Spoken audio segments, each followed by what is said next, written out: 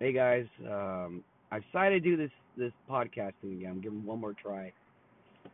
I mean, overall, it's been a rough couple days, but Saturday was a rough one for me, and it's one of the reasons why I want to do this again. I want to give it one more shot, and I'm gonna go all in on it. And I kind of gave up on this podcast thing, and I'm like, whatever. But life's too short, man, and we take a lot of things for granted, and I feel like we think our time is never going to come. I think at some point, but it is, and we all have a time frame here. So I'd rather try and do something I want to do in my life, and instead of being stuck at a cubicle job where I'm, you know, hoping Friday to come faster, spend that weekend, and then go right back to miserable from Monday through Friday. And I don't want to do that. And I mean, losing an iconic character like Kobe was a fucking it's been mind effing me since that day, and just losing his daughter and those other people, those other 7 people on that plane, I mean the helicopter, has been really messing me up, and um, yeah, it's been rough. I've been crying every day. I'm trying to cry right now, so I'm trying to stay in there with you guys.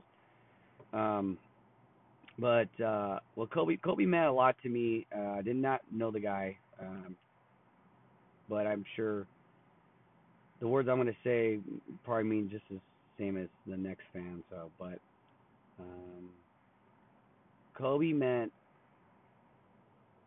there was times in my life where I felt like I wasn't wanted or didn't want to. I don't know. I was like a shadow in somebody's. I don't know. I just felt like I was unknown at elementary school and throughout life.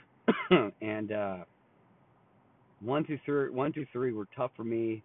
I didn't have much friends. And fourth grade, I met some people, met some guys, and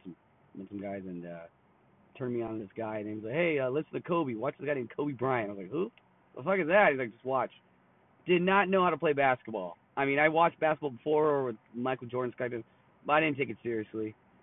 And then I started taking it seriously, and I started to play all the time, and I started watching Kobe ever since then. Um, and I never stopped watching Kobe, and I became a Kobe diehard fan as much as a Laker fan.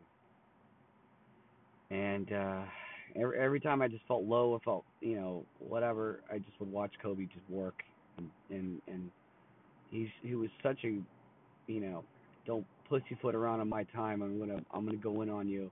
I don't have I want to measure. I want to spend as much time as possible taking. He didn't take a day for granted. That's what I'm trying to say. And it's taught me a lot. And throughout my life, I've lived up to these. I've tried to live up to what he says in a speech or in an interview or whatever. And I'm like, okay, I need to man up. I need to get it going here. So, ever since I've got this new job, I've listened and studied Kobe's words in a YouTube video or Spotify, and I just listen to him and reading his book and just studying his art form of how to live a life. And he knew how to live a life. I think he lived his life fully up till 41 years old. And so I just find it very iconic, and he knew how to do it, man.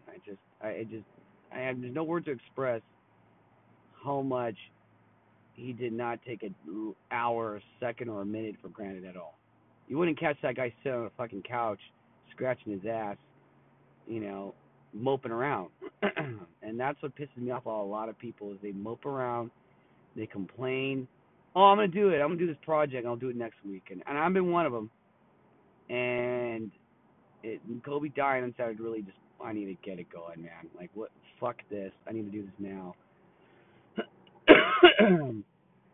And sorry, I have a cold. And so I'm gonna take away from it. But one thing I would take away from his death. Two things I take away. One is just live your life fullest.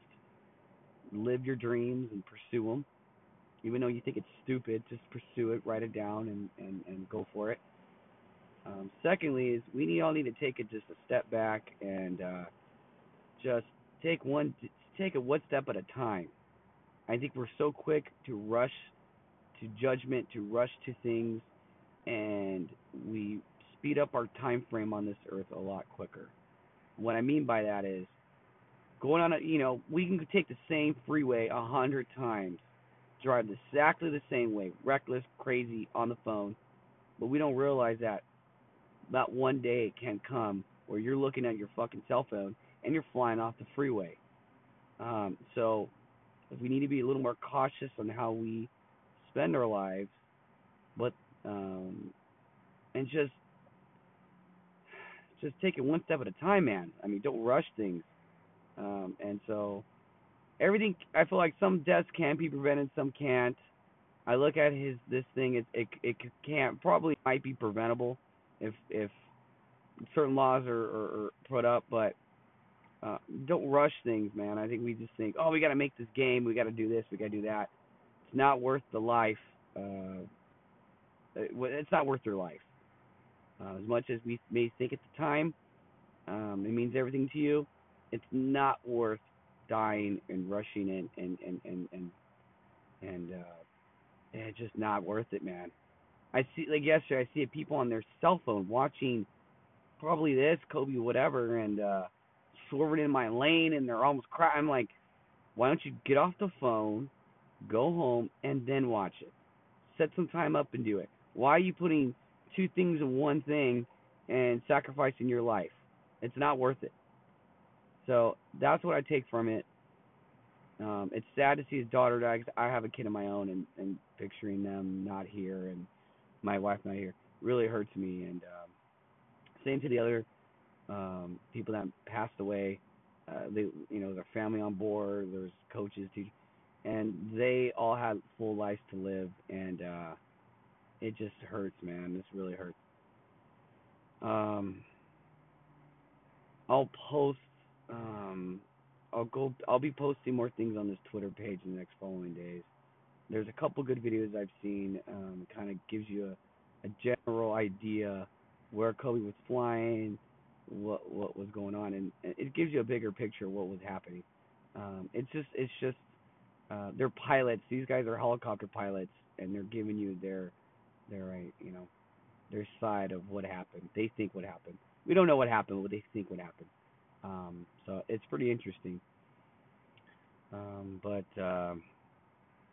just that's the I get really involved in celebrities, certain celebrities.